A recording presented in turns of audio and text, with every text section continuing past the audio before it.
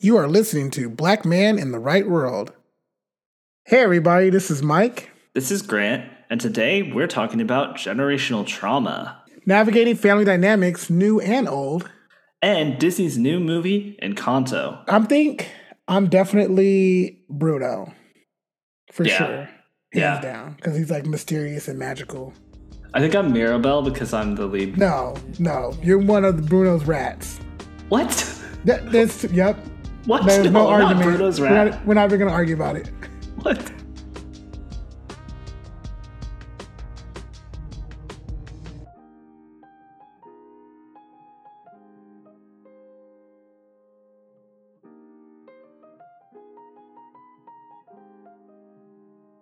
All right, Mike. So, an interesting thing happened to me over the weekend.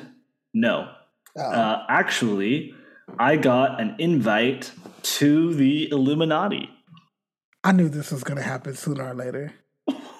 What? You knew it was going to happen? Yeah, I don't know. I feel like white people get invited to the Illuminati, especially you, because you like infiltrated like Black America through me. So they probably like gave you an advance. Like, you know what's pretty funny is like, so first of all, I guess they must at some point send it to every white person. But the guy who sent it to me, his name is Garnett Foster. Okay, he sent me this really exclusive invite. How do you know it's Garnett? Well, it's got two T's at the end. Oh, okay. I was like, he could just be Garnet, but okay, Garnett. Yeah, I think he's Garnett. And let me read you the message because it's really exclusive and really credible. So I think you gotta just hear it to believe it, you know? Okay. Greetings. And then he sent me 3 red triangle emojis. you know that's a symbol. Okay.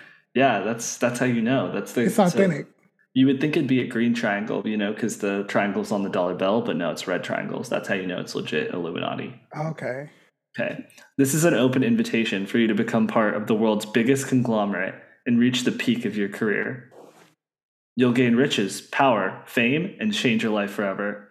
For the first time in history, our organization is seeking candidates for Illuminati membership from the billions of citizens on this planet.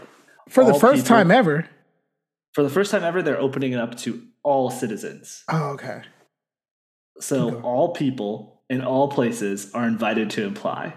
So are you interested? What should I do, Mike? Should I tell them I want to join the Illuminati? What do you mean? You haven't responded already? No, it just happened over this weekend. Oh, well, they probably moved on already. I don't like how they said that this is the first time to open it up to everybody. Like, no, you're not going to sell me if you're saying it's no longer exclusive. We invited everybody. Still keep it exclusive. All right, I said, I'm going to send him a message. I said, yes, I want to apply. Oh, you're going to have a virus. But they can't send me a virus just from sending me a message on Instagram. Shit. I don't know. Instagram be tripping lately. The metaverse and all of that. His account is private. He says, okay, Garnett Foster, right? A full member of the Illuminati Brotherhood. Oh, he says it in his bio. Yes. Friends, Lord kindly Jesus. assist me as I lead you through the light. And then he sends 2 more red triangle emojis. He responded? No, he didn't respond. Oh, we'll see what he says. Okay, I was like, damn, he responded fast. So it just came to you as an Instagram message? It wasn't like a letter with like an owl dropped off and Hagrid comes to visit you? No, I wish it was more like Harry Potter. But you know what? The thing is, when you're trying to reach billions of people, owl mail is just not practical. I guess. Don't send me one then. If it's just like a slide into my DMs, you want to join the Illuminati, I'm good. The Illuminati did slide into my DMs. Yeah, I would join the Illuminati if it's a different kind of naughty. Oh. Hey. Should I give you an update if he sends me an application? Should I? Yeah. Will you be able to talk to me about it though? What if they're like, you can't say anything? What if the first rule of the Illuminati is you're not supposed to talk about it on your podcast, and then once you do, you immediately get disqualified? That's not true, because I feel like Joe Rogan has definitely talked about it. What, Joe Rogan's in the Illuminati? Probably. I don't know. He seems like he should be. I mean, I feel like he and Garnett Foster would probably hang out. He's probably the same person, to be honest with you. That's his like alter ego. So what's up, Mike? What are we talking about today? The Illuminati. No, we are talking about something that, I don't know, I guess it's not a hard topic to talk about, but it's a hard topic to wrap your head around because it's like something you can't see, but it affects everybody, especially people in America, people who are immigrants, people that, from countries that have had, thousands of wars and skirmishes, so pretty much the entire planet. But generational trauma in families, because yeah, we recently saw Encanto, and just with that movie, and then also just what's going on consistently around the world, locally, nationally, and globally, I feel like there's just different versions of generational trauma that's affecting everybody and all our decisions like lately. So Yeah, totally. let's talk about it. Yeah. Where do you want to start? Because we could start with the film, but I think we should wait and just maybe give everyone some definitions on what it is. If this is the first time you're ever hearing about this, Yeah, let's like get through like the boring definition bullshit, and then and then we can give all my opinions, which are far more educated and sound than yes, of course. Opinion. So, according to health.com, which that sounds, how credible can that not be? Like, come on. Like, that's like, I went to sex.com to learn how to have sex. Like, you're going to get the right information because this is like, they got the main domain. I mean, you have to think like doctors would be responsible enough to take the health.com domain for themselves. Yeah. One would assume. Yes. This is a WebMD. So, okay. But anyway, health.com says that generational trauma is exactly what it sounds like. Trauma that isn't experienced by one person, but extends from one generation to the next. So that it sounds pretty obvious, but So is this like a biological thing? Is this like a psychological thing? Is it both? I mean, how does this work? What is like? From my understanding, it's a psychological thing because it can be kind of like reversed, right. But it's like an ideology. So like to think like there are things that we are taught consistently in our education in our school, like me and you the same, because we're both from America, both from California. There are things that we are taught that can easily be corrected with further education or a new experience, but based on how we were brought up, we're like, this is the way, this is how it is. We both have married parents who are like upper middle class, who both worked most of our lives. We went to college. Like there's things that we learned that we will end up passing on to our progeny and our children, not our progeny, but to our children. And that would be generational trauma. So there's things that you and I have that's brand new that we can pass on. But I want to talk about stuff that is passed on to our parents, that was passed on to our grandparents, that was passed on to us, right deep down. I'm gonna ask you a follow-up question just to be clear. So a lot of those things that you listed, those are, maybe things that people would call like traditions or like maybe like cultural things that are passed down. So let's get specific about how is it a trauma versus just like a cultural or like a thing of I'm gonna I'll have some more from health so we can separate because it's not just a tradition. Tradition that's chill. Well, maybe it can. Yeah, it might not be. If you got like a Southern tradition, you need to like throw that in the trash. Okay. Anyway, sorry. So health.com says it can be silent, covert, and undefined, surfacing through nuances and inadvertently taught or implied throughout someone's life from an early age onward. This came from a licensed clinical psychologist and parenting evaluator named Melanie English. So it's a doctor. I know doctors can say anything because they be for the mask and not for mask, so we don't know. But it's enough. Like it sounds pretty legit. It doesn't sound biased to me. And then in the 1988 study, which is the year that I was born, so maybe I was the crux of the study. Once I was born into this world, they were like, we have the answers. But in a something just was in the atmosphere at the time this study was published. Exactly. Yeah. It was a good year. But in 1988, during this study, published in the Canadian Journal of Psychiatry, they found that grandchildren of Holocaust survivors were overrepresented by 300% in psychiatric care referrals. Whoa. So everybody, the grandkids, the great grandkids, everybody, they was getting therapists and shit. Because it's a lot. Since then, Holocaust survivors and their progeny, there goes that word, have been the most widely studied group. But in theory, any type of extreme prolonged stress could have adverse psychological effects on children and their grandchildren, resulting in clinical anxiety, depression, and post-traumatic stress disorder. So basically, what I'm hearing is generational trauma is like a stressor that's passed down across multiple, lineages in your family.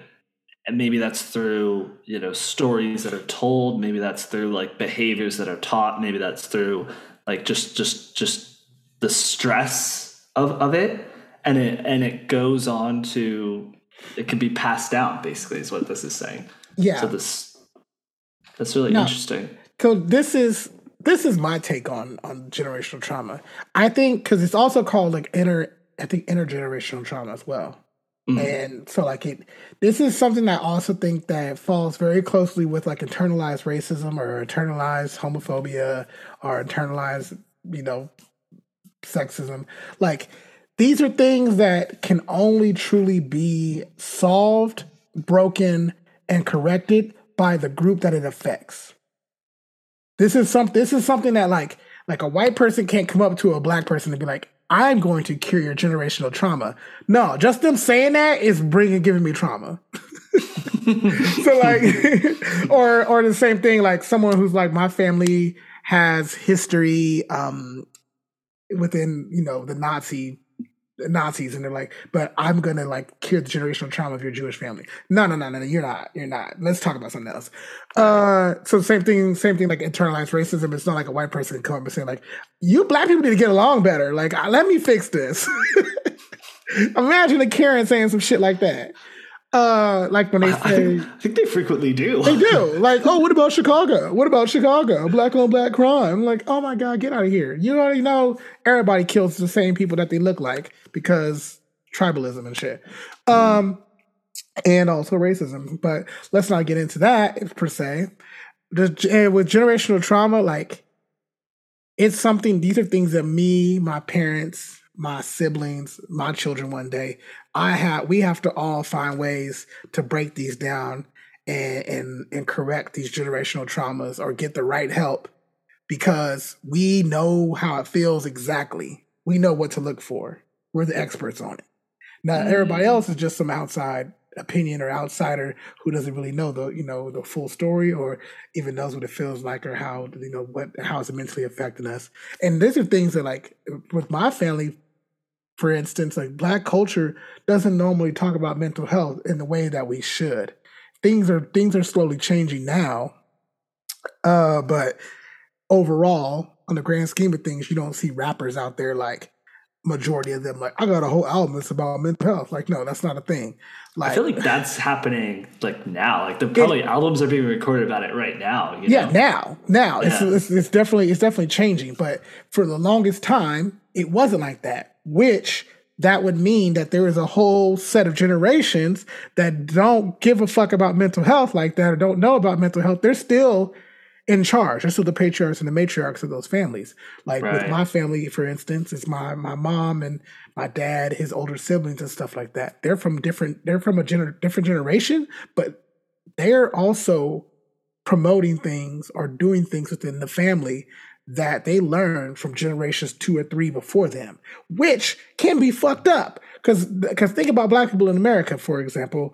There are people in my family that were slaves. There are people in my family that were ducking and dodging, the KKK on the middle of, the street, trying to beat them up. People trying to spray them with water hoses. They had to use different drinking fountains type shit. You know what I'm saying? Like they had segregation and all that stuff like that. So if you have learned behaviors, how to navigate a world like that, they're probably still teaching things to me or things that were ingrained in my traditions or passed down to me, traumas that are passed down to me, that I still I'm still responding that way, and that world doesn't completely exist. Now, I'm not saying racism is gone. We're not in a post-racist society, but we are definitely in a different world than 1952 or a different world than than the 1600, whatever, the 1500s, whatever slavery was. Would you say, based on your opinion, that this statement is accurate? It's almost like there's like a way that each person or each generation is like coded, right? Like they all have like a script with like different lines of code that all go together to figure out how they function in society. And like those, and the way that coding works is like, all the lines of codes are all like in brackets, like underneath each other, right? So there's like a master piece of this whole thing that then gets added onto over time. So each new generation still has some of those like lines of code that maybe they don't need to operate in their, in the world that they're coded into, so to speak. Would you say that's accurate? Tell me you write for like tech and technology and shit without telling me you write for technology. Okay, but anyway, I feel like I would be I would have a much better verbiage if I.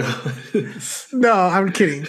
I think that is a great example because think about the technology we have now and the software we have now and the way how things have changed. If someone is still using code from 1962 on a 2022 computer, things ain't gonna be working right. Processes ain't gonna be happening right. Programs gonna be all fucked up. You have to change based on a new operating system, right? And a lot of my people, my family, are still operating off of fucking DOS. And I'm like, nah, nigga, we passed DOS. You need to upgrade your shit. You need to get a whole new iPhone because you still got an iPhone 3G. Yeah. We texting and shit now. You over there writing letters and shit with a quill pen. Waiting for the owl to come invite you to the Illuminati. You wait for the Pony Express and shit. What the fuck? Nah. So that's a great example. And I think it's so interesting because I think one of the biggest things, I mentioned it, touched on it just a little bit earlier, but I think racism is one of the biggest generational traumas of like America, especially. Obviously the world, but America in so many ways because we all fucked up by it. Well, it starts with slavery. It starts with slavery as like the original sin, so to speak. That's the original malfunctioning line of code. Well, and then every other... before slavery was just the relationship between the indigenous people and the settlers. That's true. Colonialism, I guess, would be the original. That set up already a bad, I was already a superiority complex and a separation of dark skin versus light skin. We own this place now. You getting evicted.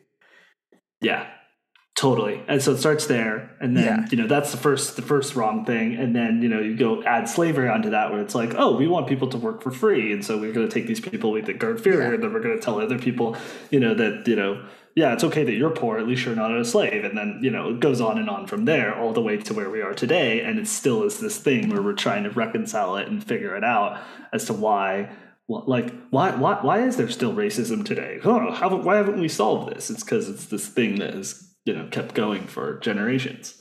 And it's fucking us all up. And the crazy thing is like, because you can even look, like, you don't have to take my word for it. You can, like, I sound one of those people on like YouTube, one of the like QAnon. You don't take my word for it. You can see the research, but you can look up statistics. People always try to throw statistics at Black people as like, we're gonna throw this at you to disprove that racism is still a thing. And I'm like, and we're just sitting there like, no, Negro, not Negro. No, nigga, you I correct myself to say the N-word. But because Negro is wrong thing, my bad. Anyway, they like, no, nigga, like that's not actually disproving that racism is a thing. It's actually proving to me that racism is a thing. Like when you show me statistics and demographics and all these different things of like Chicago or whatever, your stupid point where you're like, see, crime is higher, or Black people get arrested more, or Black people fill up more of the prisons, or Black people commit more crime. Like, no, you're just showing me that the legal system and the justice system is focused only on the Black people. That's what you're showing me. So like you're not proving yourself right. You're actually just helping the case of like that racism is a huge disparity in America. Yeah. But with the trauma per se, I think like it's so difficult because this is something that you can't see, like the definition said earlier, and it kind of is all based on like a feelings or emotions or just learned behaviors. And so everybody can say like, it's so long ago, just get over it. But what they don't understand is like it's hard to get over it when there's constantly new things that are brought up that are bringing us right back to to those traumas. Like how you treat me when I'm trying to get a loan or trying to get a new job, or, by example, worked in the restaurant business for almost 20 years and then I go to apply somewhere and they're like, you can start off as a busboy type shit. Like that kind of stuff. What do you think that's going to do to me? You told me that my 20 years of experience doesn't matter. I can be the lowest person in the totem pole, scrubbing the floors, being bossed around by people that are 10, 15 years my junior. You don't think that's going to bring up the trauma of the 60s, the slavery, the servitude? Come on now. So like it can't be something that just like you just get over. So it's like it's something that definitely it takes like medical help. It takes, psychiatric help. It takes breaking down certain systems and certain ways of doing things, whether it's through business or through your family or through society. Church is a big one. It's breaking those things down so that they don't continue to teach the wrong thing, because then it just keeps bringing the trauma up. It's going to just keep coming up. Yeah, because I would say another one of those generational traumas, I don't know if anyone really lists it as that, and I don't know if it would technically fall into that category, so you tell me, would be maybe toxic masculinity or like toxic masculine culture, is like what it means to be a man and all of the like culture's ways of telling men what they need to be or how they need to act or how they need to behave. And then that's passed down and that creates all these carry-on effects and problematic behavior too. Yeah, I would say yes. Because you can see it being challenged or you can see it being promoted by, if like the idea that girls have to do pink, everything is pink, boys, everything is blue.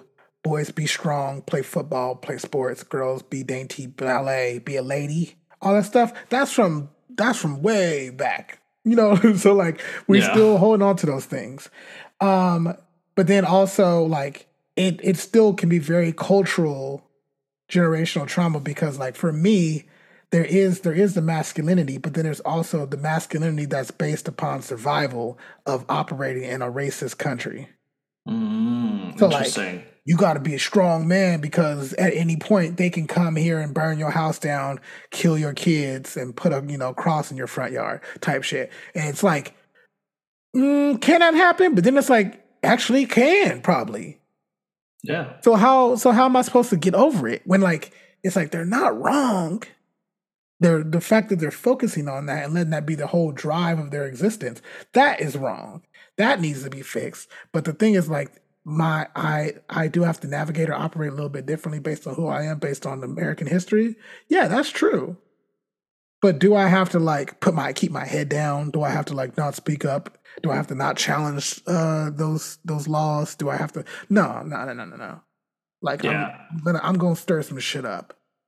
I'm not gonna, I don't have the same exact fears as like, I guess if you look back at like every civil rights leader in the 60s and all that stuff like that, we always talk about Martin Luther King, Malcolm X, Harriet Tubman. She's not a civil rights, but we talk about Harriet Tubman, we talk about Rosa Parks. I'm just naming these like notable people that have been whitewashed, more say. They're not whitewashed. The history of them was whitewashed. Because we talk about them like everybody loved them when they were hot and ready and on the scene. That's not true. Because with the exception of a couple, every single one of them were murdered. Yeah. So I'm like, if everybody loved them, if they were like, oh, you guys, you should be more like Martin Luther King. No, I don't want to be like Martin Luther King. Martin Luther King was feared for his life until the day he was assassinated. Like, what are you telling me? What? No. By a white person coming up to me and saying I should be more like Martin Luther King, you're telling me is that I should like just understand that I live in a racist world and like do the best that I can to stand up for myself, but like, if somebody comes to kill me, I was asking for it. I don't know. It's like I can take that any crazy way. So yeah. Yeah. Well, to continue the conversation specifically about generational trauma, I saw a short film that was actually connected to Encanto that you haven't seen yet. But this, in my mind, as I watched this movie, I immediately thought about generational trauma and basically how all of it goes down and like the cycles of it. And it's really interesting. So it's a short film. It's a Disney animated short film called Far from the Tree. The writer and the director is Natalie Nourgat. And basically it's about this. I mean, I'll just read you a little bit of the synopsis here. It's a small baby raccoon that, you know, they're traveling through the forest, and they reach the edge of the forest and they're on a beach. And, you know, once they get to the beach, the baby raccoon is like excited by everything, but the mom is like really, really protective of the kid and like trying to make sure the kid doesn't go out. And, you know, it's really kind of scary and mean, you know, and she's got this kind of nasty scar on her face. And you kind of think, wow, this raccoon's pretty serious. This, you know, the baby's just trying to play with a new seashell or chase these birds and all this. And then basically, long story short, you get to the point where you find out there's a reason why the mom is acting this way. And it's because there's, I think, like a wolf or a dingo or something on the beachfront, and it's like about to get the baby. And it's like this baby runs away from the mom, the dingo finds him all alone, and the dingo's like chasing him down and like basically gonna get snatched up this baby. And then the mom has to, you know, run out there, scratch the dingo, and then like grabs the baby and like runs up the tree. And like the mom is so mad at the kid that she like scratches his like nose. So she scratches him like, you can never do that again, kind of thing. And the baby's like pretty traumatized by that. So then it cuts to a couple of years later, and we see the same raccoon now grown up as a mom with a scratch on her nose, and she has her own baby.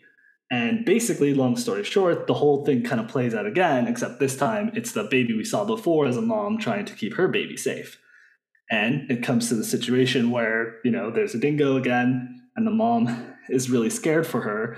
But this time around, she basically thinks she operates a different way. She takes the baby up the tree and she shows the baby the dingoes. And she says, like, basically, you need to watch out for those, you know, those dingoes. I mean, they don't speak, you know, it's animated, but like you can kind of see it going on.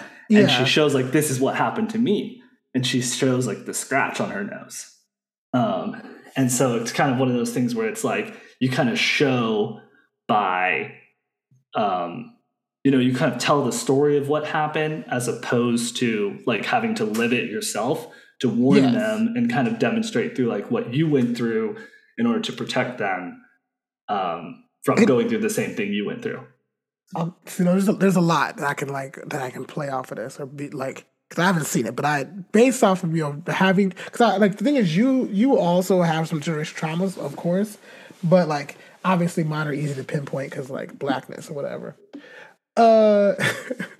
But based on that movie, like there's two things here, because that mom scratching her when she was a child, that only happened because of the dingoes. Like, so yes, she reacted not the right way, but it was a reaction of the first action, like of the first incident, which is the dingo scratching the nose. So this is, when you think about it like that, like that's how I was able to get over some arguments or tiffs or things I've had with my parents and stuff like that. Because I'm like, okay, yes, you might have hit me, or you might have said something that was off or crazy, but I'm not giving you a pass. So I'm going to try to understand, because that wasn't the impetus. That wasn't what started it. That's the result. That's the reaction. That's the second scratch. Like my mom and dad like yelling at me or saying something crazy to me is the second scratch. The first thing was based on something else that happened, was the dingoes. Mm-hmm. So it's like you have to understand where it comes from. You know, it's like your parents don't act the way they are, or families don't act the way they are, or cultures don't act the way they are out of nowhere. It's because this is passed down. Okay, so that was great.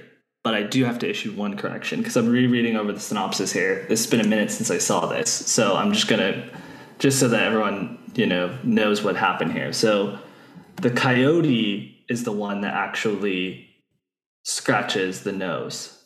It leaves a scar across the kid's nose. I thought you And said that so both of them they had 2 scratches. No, you just made this no, no. up. So the mom has a scratch on her eye, Yeah. and the first baby we meet, gets a scratch on her nose from the dingo because the dingo almost gets her. Sorry. Coyote.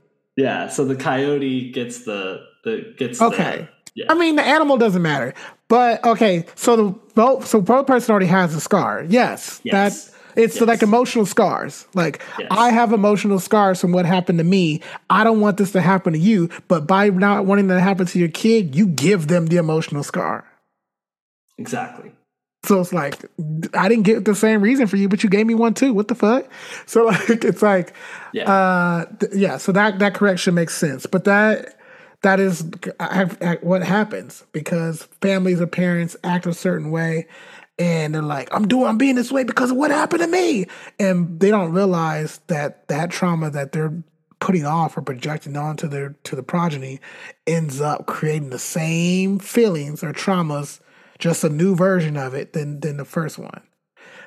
So it's like, I don't know, like how you said how she corrected the behavior and instead showed the baby the coyotes and was like, avoid the coyotes. And then explain that's where I got my scar. Yes, that's what needs to happen. Like in my family, like, you know, I don't, my parents they're pretty all right, but before them, you know, generations, who knows what history is in there. I don't even know a lot of the history. Even not knowing a lot of the history of my family is rooted because everyone says, I don't want to talk about it. It hurts too much. You don't need to know about that. You're just a child. You need to move on. That what happened, it happened. And I'm like, okay, but see, if I don't know anything about anyone that was murdered in my family, if I don't know anything about how the law treated my family, if I don't know the medical history of my family, then I'm just gonna walk around this hot like the world just with my head held high, like I'm fine as fuck. And then all of a sudden just drop dead at 42 because I'm like, oh, nobody even told me that we have, you know, A, B, and C, or things have happened with people. So like you have to be that new mother with the scratch on her nose and be like, I don't want you to get a scratch from nobody. From me, the coyotes, nobody.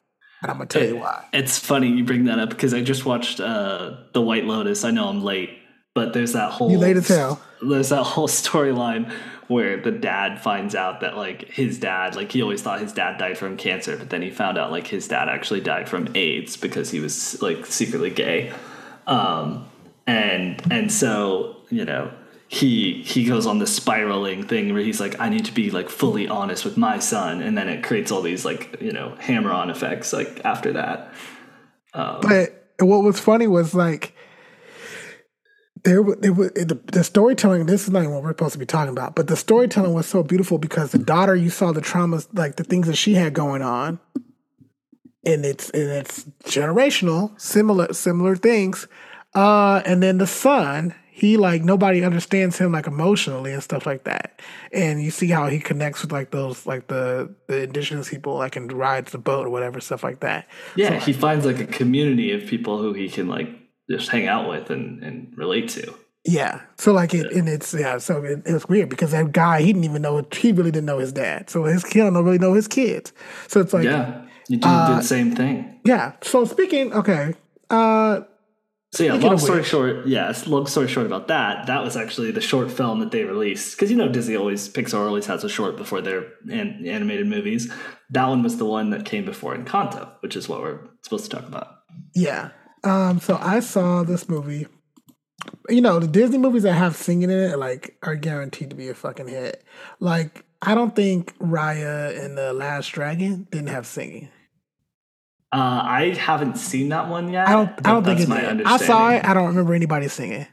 They kind of made that one like a little grown up. And I don't know why they did too much. I'm like, put some singing in it, because it's Disney.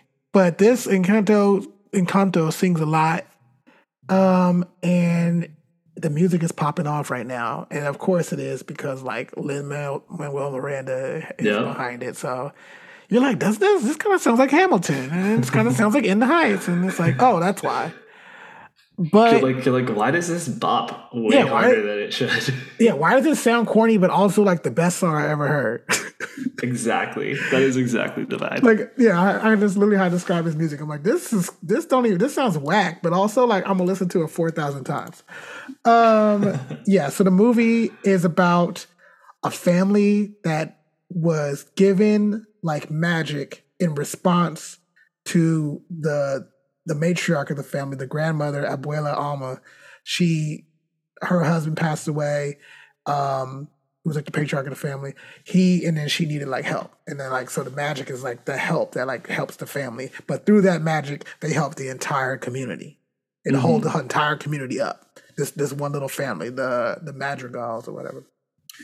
And so the abuela, she has 3 kids, her 2 daughters, and they got their powers. One can heal people with her food, and another one can like control weather or something like that. I don't know. She'd start crying, the clouds pop above her head type shit. Yeah. Her mood changes the weather. Yeah. Yeah, her mood changes the weather around her. Yeah. And each of them have kids, and their kids all have powers too. Like the daughter that can heal people through food, she has what? 2 kids? No, she has 3 kids. 3 kids, She has 3 daughters. Her 3 daughters, 2 of them, one's really strong, one of them is like perfect, beautiful, can make flowers grow and shit, and then the other one has no magic at all. And that's what the movie's about her, and they're Mirabelle. And then the other sister, who has the weather and clouds over her head, she has 2 children, and the story is kind of kicked off by her youngest child. Her oldest one can like transform into people. Her youngest one, she has 3 kids too. Yeah, there's one that can hear, the daughter can she hear has 3. everything Correction. in the town. Yeah. She can hear really well. Then there's another one that can transform to people. And then the youngest one, he gets his powers in the movie. And that kind of springboards this whole, like, the inciting incident in the movie. He can, like, control and talk to animals and shit. And the reason why that's important is because Mirabelle didn't have powers. And so he's the first kid that came after Mirabelle. So everyone's really nervous that he's, whether he's going to have powers or not. But he ends up having them. So, of course, Mirabelle's like, man, I ain't got no powers. Like, I tried to get my magic, and the magic just, like, flashed at me and then disappeared. And then, like, the grandma won't talk to me, or, like, is very strict around me and very mean to me, kind of. And then the family, like, babies me and coddles me. Like, yeah, the family basically, like, they all try to protect her, pretty much, like, her feelings by, like, not talking about her in any way, and kind of like being like, no, you're special, even though not special. And it's like that shit it can be dangerous because kids ain't stupid. And then and so she doesn't have magic, but there's another child. So I named the abuela. I said she has 3 kids, right? So the 2 kids, one was the daughter with the clouds over her head, and the other one was to heal people through food. There's another son named Bruno who. Nobody talks about him, and that song is the bomb. There's a whole song that's just called "We Don't Talk About Bruno," and it's a fucking hit. It's a hit. Like, I can't wait for them to remix it. And Lil Wayne gonna be on it and shit. Okay, but anyway, Bruno Mars needs to fucking do a remix. Okay, yeah, be like, we talking about Bruno obvious. Today. Yeah. I'm so stupid, but no, Bruno is gone from the family right now. They don't even know where he's at. They're like, oh, we don't know where he's at. We don't talk about him. We don't fuck with him no more like that because he's crazy. And everybody has their own little stories about why he's crazy. And you should have seen the movie. Yeah, you should have seen the movie already. So if you haven't seen it already, obviously his disappearance has something to do with like his prophecies and Mirabelle and what her actual future is. But he doesn't have it all figured out either. Everybody just misinterpreted it. And then he ran away to protect her. But the movie is like, on the surface, it seems like it's just about the magic and just about this family like trying to hold things together. Because the house starts falling apart and stuff physically. Because the house is magical and shit like that. It can actually do shit like because of their powers. It's kind of like a metaphor for just like the family, right? Like the house is magical, the family is magical. The house is a part of the family. It's like the root of the family's power. But first of all the grandma's power was like her holding the damn candle. I was like, you don't need to be coming for nobody because first of all, your magic powers ain't shit. You just hold a candle, bitch. You ain't even got no powers like that. She's the head of that. She's the head of the household, but she is the house. No, she's not the house. The house is separate. she is a caretaker. That's all she is. And she didn't recognize that. That's the whole crux of the whole movie. That's true. It's like she's an old ass grandma who is barely can walk, hobbling around and stuff, holding this little candle. And she talking about, oh, I got to make sure the magic is together. And so when Mirabelle goes to get her powers, and then the powers just like it flashes and it kind of goes away.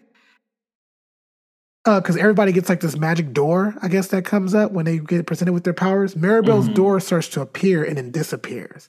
The minute I saw that, my screenwriter brain was like, oh, her door did not disappear. Her door is the entire house. She has the same powers as the grandma. She's the next generation. She's a new candle holder. But grandmama don't want to let it go. Let the damn candle go, grandma. You about to die. So like it's so that's why the movie like is ultimately about generational trauma, because the grandma is so worried about this magic being gone and being like, Mirabelle, nope, you can't, don't affect it. You messing things up. You didn't get magic like everybody else. You can't do this. You're gonna ruin everything. The whole time, Mirabelle was the one that has the best powers to hold everyone together. And throughout the movie, you see how she talks to each of her siblings who are struggling with their own identities and stuff like that. Mm-hmm. They all start to like get more powerful through talking to her. And now everyone's like, damn, when I started talking to you, all of a sudden I was super strong and shit. And then by the end of the movie, you're like, oh, because she is the next generation. Well, it's interesting because at first it almost seems like addressing the weaknesses of the power makes them weaker, but in a way it makes them stronger, which is kind of like addressing where you need help. Yes. And then, or where you're being held to a certain standard by your family. Verbatim, because in the movie, and near the end, the big moment for the grandmother is when she finally comes, like the house fell down, house gone, because they all fucked up, right? And the prophecy was basically that she was gonna break, she was gonna destroy the house. No, the prophecy. That's what everyone thought. That's what everyone thought. All the prophecy showed was because it was like one of those things where you move it and it changes. It shows her standing in front of the house and it shows her standing in front of a broken house. So it could have been that she builds the house after it breaks. Right. Not that she broke it. The grandma broke it. The grandma hard-headed ass broke that house. Because she was holding everyone to that same standard. To the old standards. So it was like, no, girl, there's a new thing going on. So there's a moment near the end where the grandmother says, like, I need help, which was the thing that she said in the beginning is why they got the magic in the first place. And when she said she needs help, and she's like, but I asked for help and I didn't get any. She realizes when she did ask for help again, Mirabelle was born. So, she's the new candle. Like, you don't need a candle anymore. Now it's just ingrained in the whole damn family. We gave you a super candle. Now it's a person you can talk to. And that's what people like in families need to understand. Which I've had this kind of conversation with my dad at some point. Because I was like, there's no reason for us to be battling or challenging each other like, oh, you gonna do better than me? You think you're better than me? And I was like, I can't be better than you because everything I do, I am you. So like, hey, whatever, I have your last name. I'm your genetics. So if I become president of the world, you just became president of the world. If I become the smartest astrophysicist in the universe, you just became the smartest astrophysicist in the universe. Because like, I am your progeny. I am your product. I am your legacy. I am your investment. Like whatever, it was a good conversation out because all I was doing was saying all of that so I can get a laptop. But I think he fell for it, and I got my laptop. But don't you think too, though, that is part of the problem where like, yeah, maybe sometimes parents need to hear that, but also sometimes parents like know that, and that's why they hold you to these like incredible standards or sometimes it's a high standard, sometimes it's a double standard. Sometimes it's like they're trying to live vicariously through you. I mean, so many people have so many different situations like that where family is really hard on you because they're coming at it from that hard-headed place of, well, this is how I think it needs to be done, or this is how I want to be represented by you. Yeah. And I think that changes. Yeah. That can be a problem but that's the parent. Like how I name two things like astrophysicist or president of the world. They need to be okay with options. They can't say, oh, at 3 years old, guess what? You're going to be, president of the world, and that's it. Because then the kid's like, I'm trying my best to do this, and he's like, oh fuck, I became an astrophysicist. They're like, nope, you failed. Like, no, you can't give one trajectory, one path. Like, parents need to think of things as in my nerd language as a multiverse. There are many routes that I can take. Many roads all lead. Yeah, they all lead. They all lead back to one, which is you, mother and father. But I can take many paths. Yeah. So like that's kind of the gist of Encanto and how it relates to generational trauma, and that's why the movie hit me. It hit me all over the place because I was like, wait, I'm like Luisa. No, because I was like, I'm not the strong one that holds the family together. I'm emotional wreck. I'm a Cancer. I be crying and shit. So like, I'm not that. I'm not the buff one. And then I was like, well, maybe like I'm one of the like younger ones that are like the kid that can speak to the animals. I was like, maybe so because my identities and stuff make me able to like communicate differently with different types of communities and people that my family are. But then I was like, wait, nah, I'm for sure Bruno. Because Bruno is like the misunderstood one, but like is doing his best to like represent the family and support everybody and like as much as he can because he can't do it financially. He can't do it even like psychologically for so much because like I'm all over the place. He's a truth teller, right? So he tells people the truth, but sometimes the truth is hard to hear. He tells it like it is. He is the one that is going to tell everybody, hey, I know what the generational trauma is because I can see the future and predict shit. But everybody don't want to hear, everybody don't want to hear the pitfalls and the valleys. They want to only hear the peaks and the wins. Right. So I, through my writing, my literature, this podcast, all the types of things, I think I definitely am talking a lot or sharing a lot more than my family wants. But so that kind of separates me from them because they're like, he telling all our business, he telling all his business, he always putting shit on the internet. But I think it's going to help us in the long. Yeah, well, because the one thing we didn't say about Bruno was, yes, he ran away from home and no one's seen him in years, but secretly he's been hiding in the walls, pulling the strings, literally filling the cracks in the family, in the house in order to keep the house together. And he, loves them. He just can't be with them because he's worried that, it'll like hurt them or cause more problems because of, what he predicted. So in that same way, it's like you have to kind of do what you need to do to, embrace your role and also, share your talent. But with that comes, there's like trade-offs, Oh yeah. I definitely it is who I am. Like there's no doubt about it. Cause like taking away that my hair is fucking crazy and like I'm weird.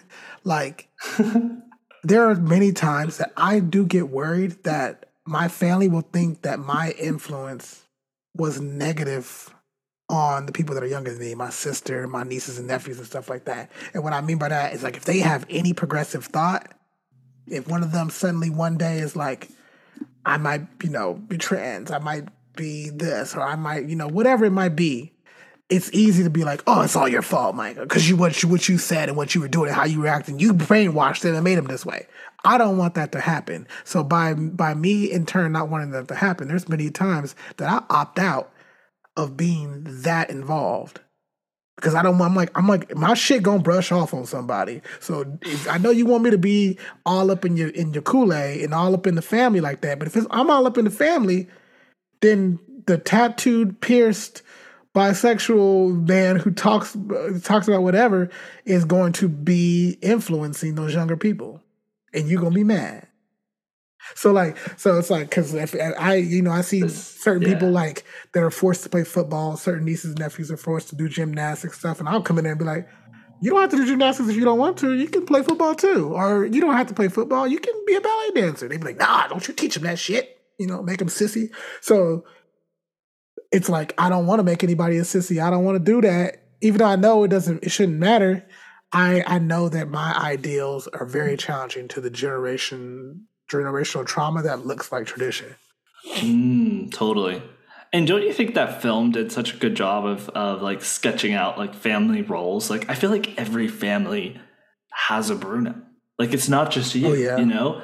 Every family has these like archetypes in it. That's like it's so funny that it's always it's very common. They're very like there's always like the level-headed one who's like all about like focused on work but like trying to keep things together, and then there's like the one that's like a little bit more sheltered, like the one that stays at home and takes care of the parents. Like there's all these like everyone falls into these roles like time and time again. Yeah, I definitely have my sister like still lives with my parents, I think, so like that she very much is like the one that kind of is closer to them in that way physically. So like it makes sense. And then, my brother has his own family and stuff, has grown his own kids, and my brother is breaking a lot of generational traumas with his children. I will say that. He's a great dad. But he's still, he's still football for boys and stuff like that. So like it is what it is. Oh yeah, isn't there going to be a Super Bowl at some point coming up?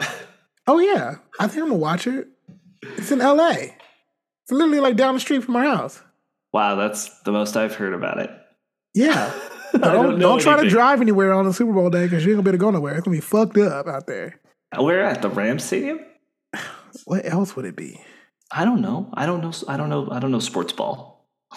Sports ball. I don't know this pig ball game. Yeah. I don't know her. Yeah.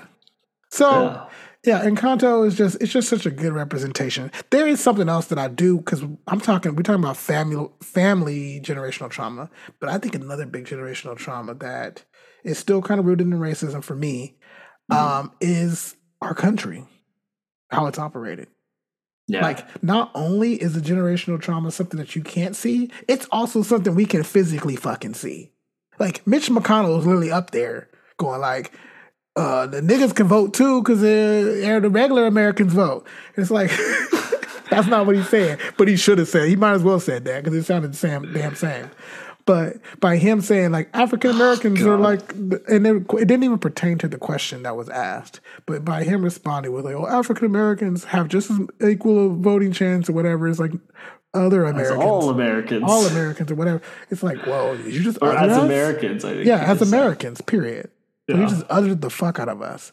But think about how long he's been in politics. Think about where he's from. Think about what he knows, what he learned, how he behaves, his friend circle, his parents. If he act like that, like his mom and dad damn near had sharecroppers like that were AKA slaves.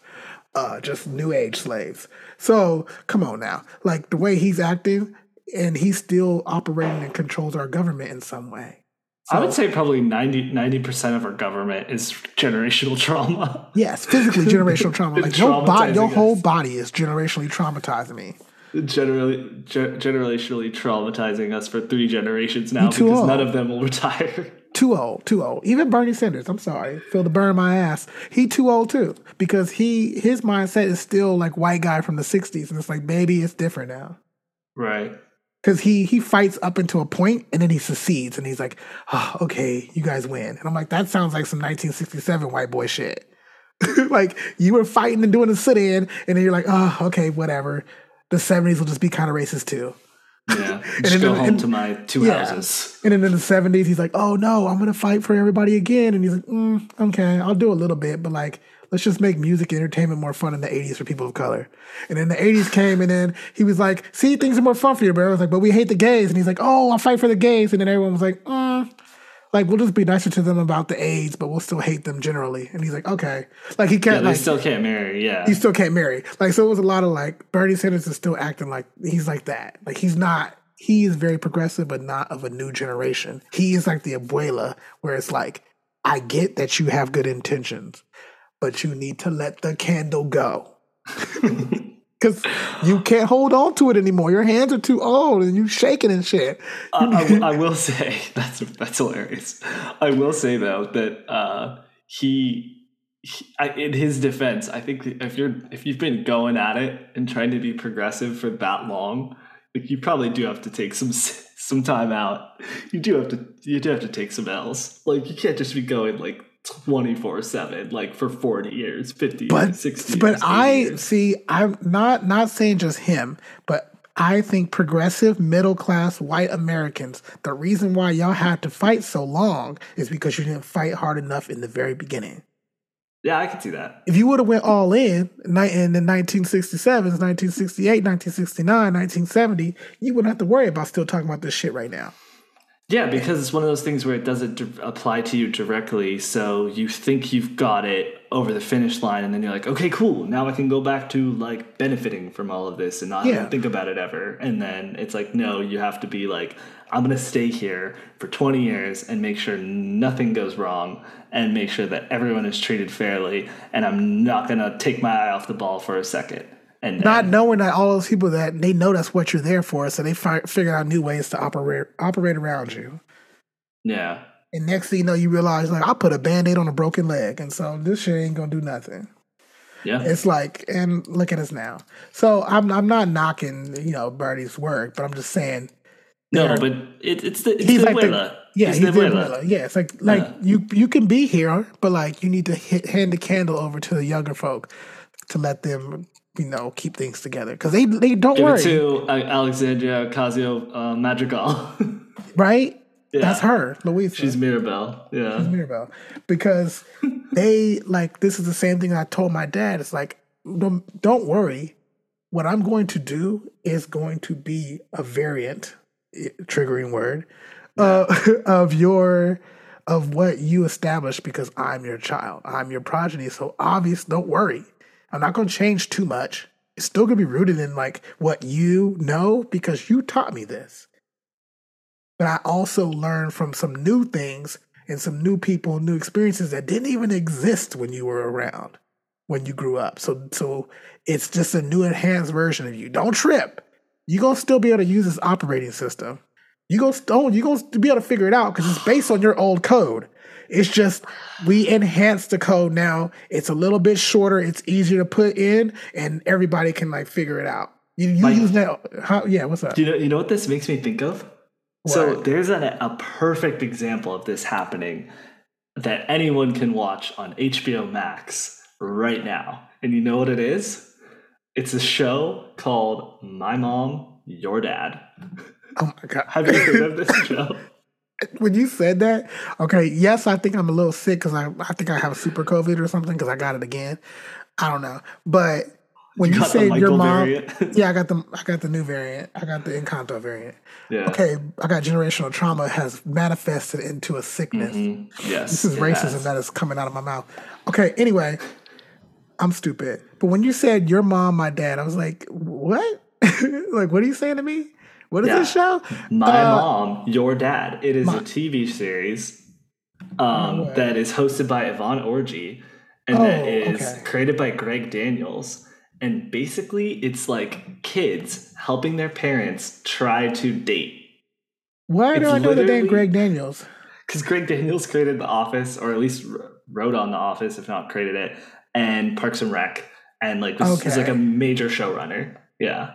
So the fact that he's doing a reality show where kids help their parents in a like Love Island style like party house try to date and find love again for their second marriage. They're old. These are older parents, right? These are older parents. So and older all the children. Kids are like 18 to like early 20s. Okay. I was like, this is like 5-year-old kids trying to help their mom and dad. It's like no. It's like full adult kids basically helping their definitely older adult parents try to win at love, and like they're literally behind the scenes trying to give their parents the new code. They're trying to tell them like what to do in order to succeed and like who to go after and all this stuff. I mean, it's hilarious. It's true though. Exactly what you're talking about. Because imagine if you're like a mom, a widower, or a widow, and you're like 68 years old. You're like, oh, I can't meet anybody because they don't have like a soda fountain down the street like they did when I was a little girl. It's like, no, grandma, mom, you can just go on the internet and look up other people that are your age. And they're like, what? So like there is new languages and new ways to date and to experience this stuff. And on top of the online dating now, the newest one that's been hot since The Bachelor and Real World and shows like that is like reality television. Yeah. Like you can meet people by going on a game show. So now they putting their old asses on there, and it sounds hot. I haven't seen it yet, but like I want to watch it for two reasons. One, Yvonne Orji, because she's amazing in anything she does. Shout out girl. Oh my god, I almost said girls. Shout out Insecure. Shout out, yeah, not girls. Shout out Black Girls, aka Insecure. It's come on, so she's great. She's hosting it. It's gonna be funny. But then on top of that, I'm like, I've been very interested in seeing older people date and do the freaky shit that we do on like Love Island, and it's really interesting. I mean, obviously it's complicated for the kids because they're watching these hidden cameras, and so they see their parents like actually interacting with people, and a lot of times it's cringeworthy, or a lot of times it's like, oh, I hope they, I don't want their hearts to get broken. Like it's very complicated. That's so sweet. Yeah, I would be the sweet version. Like my parents are still together, but like if they went on a show like this, because I think they should go on a show for like swingers or something, do some freaky shit. They get so mad at me for saying that, but like, why not live it up? Do some new shit. You live in Vegas anyway. What the fuck? That's Sin City. How you gonna get mad at me? And I live in Los Angeles. City of Angels. City of Angels. You live in Sin City. So let's talk about that for a minute. Okay. I didn't use that one before. Wait till we argue again. Okay, but give you some new data, some new stuff, some new things to break down this generational trauma. But I think, I would be very interested in like promoting like older people trying to get in love. Like, let's do this. Let's get into it. So. Oh yeah, it's great. I mean, I highly recommend. I mean, if Greg Daniels likes it and created the show, Greg Daniels has a great sense of humor, so that it's at least going to be funny. And it's a great concept, and then just watching it play out. I mean, I've seen the first episode and I love it. I hope it will stay as awkward as it is, because so far it is so delightfully awkward. And it's everything I could have asked for and more from that show. It sounds perfect. Oh, so okay. Also, they should have got Grandma on Encanto. They should have helped her find someone new because she was single this whole time. So they should have put her on that show, My Mom, Your Dad, or whatever, Your Mom, My Dad, and found her somebody so she could drop that candle, because she was holding on to that shit like a dick because she had none for so long. the shock that just crossed over my face. Nobody talking about a Disney movie like that. I need to go home. You need to go. Too bad we're in a pandemic and I am home. Yeah.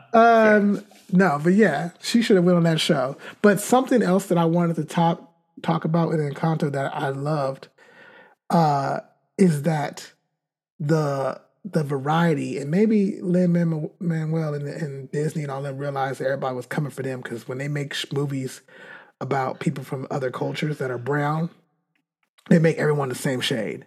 And it's like, that's not how it looks. The movie, there are people within the family that are like Afro, is it a Cuban family or Colombian? Colombian. So like, they have like the Afro-Colombian, so they're very dark skinned. And they're played. I'm looking right now. They're played by actors that are actually of different skin tones. Oh yeah, that's true. So we didn't really talk about any of the cast. Like for instance, one of the dad that you were talking about, that his son talks to animals. His name is the actor who plays the character, whose name is Felix. His name is Mauro Castillo. Yeah, and he looks like the actor. Yeah, he looked like what's his name? Leon Bridges. Okay. He does. He does, right? And then like the son, like the little bitty son that has the curly hair, the actor looks just like that. Yeah, Ravi Conyers. Yeah, he has curly hair. And then his older brother, who's played by Camilo, is played by Renzi Felez. So we got like a correction from our producer. From that, the show is produced. Wait, you got to help me out with this, Grant. Oh, sorry. My Mom, Your Dad is the name of the show. No, you got to help me out with the new information we got. Yes. So Greg Daniels produced it, right? Yes. So it's produced by Greg Daniels, and his daughter, Haley Daniels. Yes. So not only did Greg Daniels produce it, he produced it with his daughter. Oh, look at that. See? That is so fun. That That's makes it cool. 10 times more fun. So they're probably, because she's like, I need to like produce the younger people. You need to produce the older people.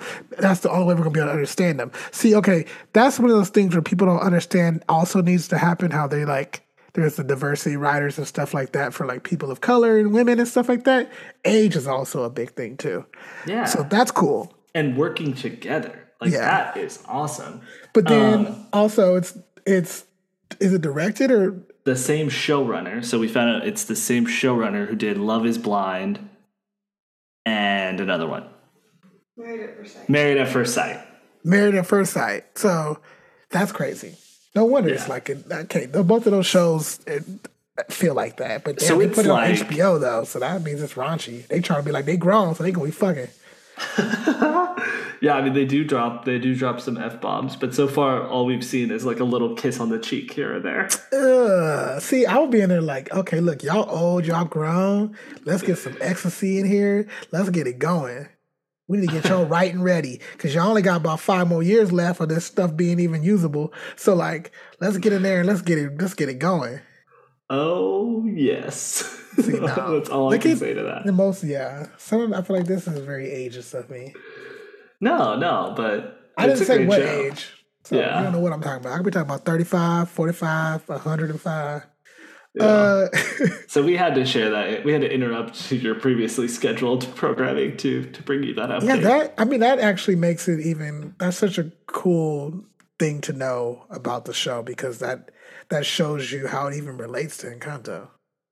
Like, grandmama, you need to produce the show with your granddaughter. Like, it's at a certain point, you could pass the torch. I didn't say you had to throw the torch at me and then you gone forever. Just pass the torch to me, because I can hold it better, because I ain't, my hands ain't got liver spots on them and rickety and shit. And, and then you can still be here to guide me and support me, which is what I even think our government should do. Yeah. Y'all ain't got to quit. But Mitch McConnell, you could just be a representative that supports the actual senator for. I just think as far as that goes, it's just going to be like, it's just going to be 8 years, maybe a little less or a little more of just awkward transitions, like in government. Like, it could get really weird. Yeah, I don't know. Things are changing. Yeah. I mean, like, it's definitely changing. That's one thing that you cannot stop or deny. It's like it will change. Stop it. You can't deny, like, especially age and time, like the way how this operates. Like, we're going, like, people will be like, oh no, whatever, protect Betty White at all costs type thing. And I was like, y'all, I hate to break it to you, but we can protect her all we want. Like, when she starts to hit 100 plus, like, if the wind blow the wrong way, it's over. So like, it's and then she passed, and it's like she passed because she's older, but then on top of that, we're losing people that are even younger and stuff. Like, you get like Meatloaf recently or whatever passed away. It's like stuff like that. Even if they're sick or not, it's like the world's going to change. The nature is going to change things regardless, whether you want to ready for it or not. And that's kind of what happens in Encanto. Is the grandma's like, no, I'm going to hold on to what I know, which is that candle and the old way of doing things. And the house is like, I'm falling apart. I'm going to break down regardless of what you want, grandmama. So like, because the world is different. I can't hold up like the way I used to. I was built on an old foundation. I was built with some old ass bricks and shit. This shit ain't holding up in this weather. The weather is different now. You got a daughter that even fucking makes the weather even more intense. So I got too much to deal with. Like, you got all these people in the house now. It was just 2 of y'all, 3 of y'all when I first moved in. Now you got all these damn kids in here and shit running around. You got tigers and shit in my closets, and like the house is like, I can't take this shit no more. So the house fell apart. But the daughter was able to rebuild the house because of what she knows. Also, everyone's still there. Grandmama, you still there. The cousins, the siblings, the mom and dad. She made it stronger than ever before. Stronger than ever. And then the whole village comes to help them build the house too. Oh, yeah, that's awesome. And I was like, oh, y'all. I hope, like, I hope people are watching Encanto and really actually paying attention to what's happening and realizing that when people say defund, dismantle, abolish, that's what they mean.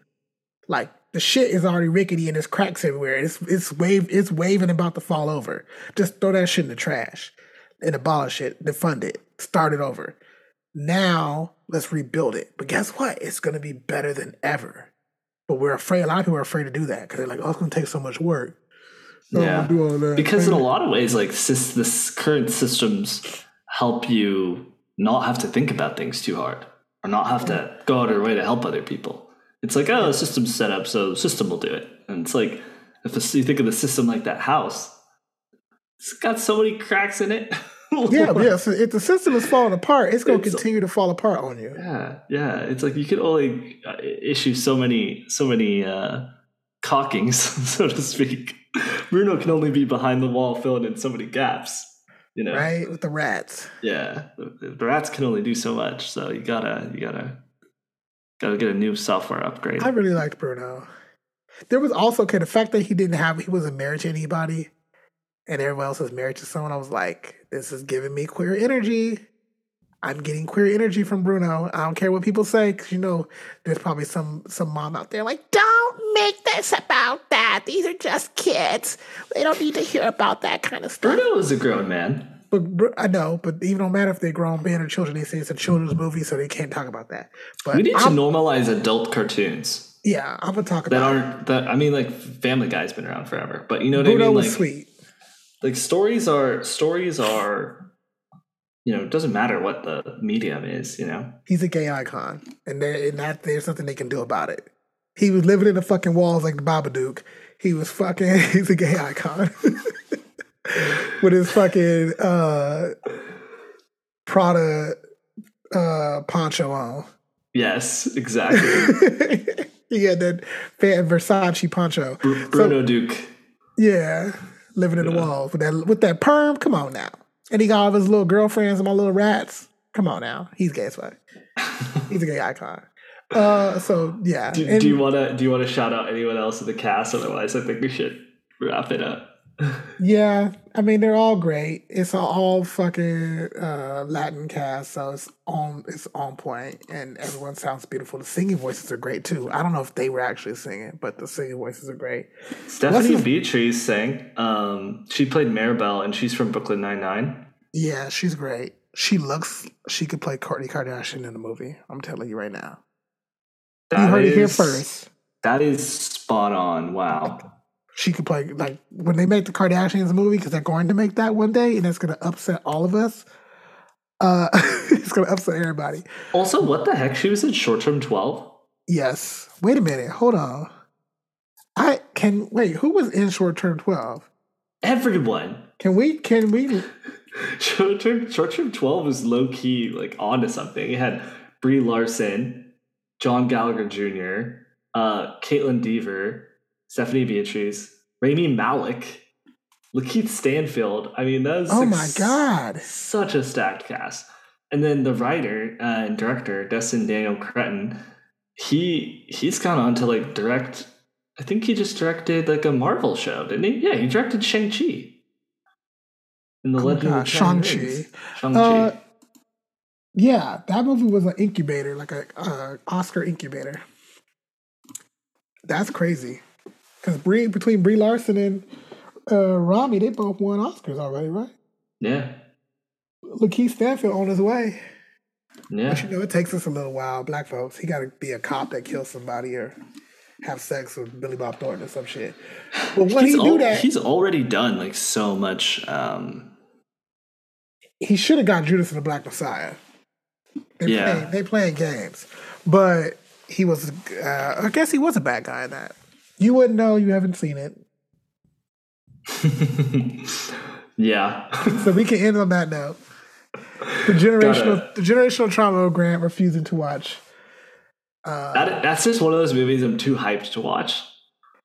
Lord Jesus. There's two that I need. You just hate Lakeith Stanfield. Just say that. No, I love Lakeith Stanfield. Are you kidding me? He's like you haven't seen The Harder We Fall. Actors.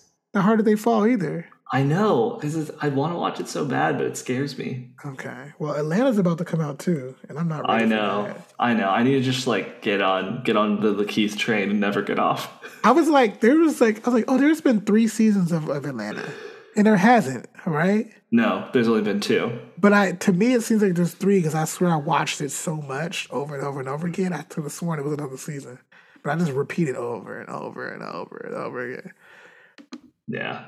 That is an iconic show, and I cannot wait to see season 3. Okay. Well, here's to breaking the generational curses, the generational traumas, whether it's through our family or our government. Let go of the damn candle, old folks. Holding on to it like a penis. and young people, don't forget, you are important too. You are the next generation of candle holders. Yes, but you can't do it without the support of the original candle holders still being around. That's true. See, gotta win them over. It might be messy, but you gotta work through the conflict in order to rebuild. Yeah, we're going off the rocker now, off the handle. Gone too far. Okay. Good night. Thank you for listening to Black Man in the Right World. If you like what you heard, please like, comment, subscribe, or leave us a 5-star review. For more, go to www.blackmanrightworld.com or email us at blackmanrightworld@gmail.com. Thanks for listening. Bye.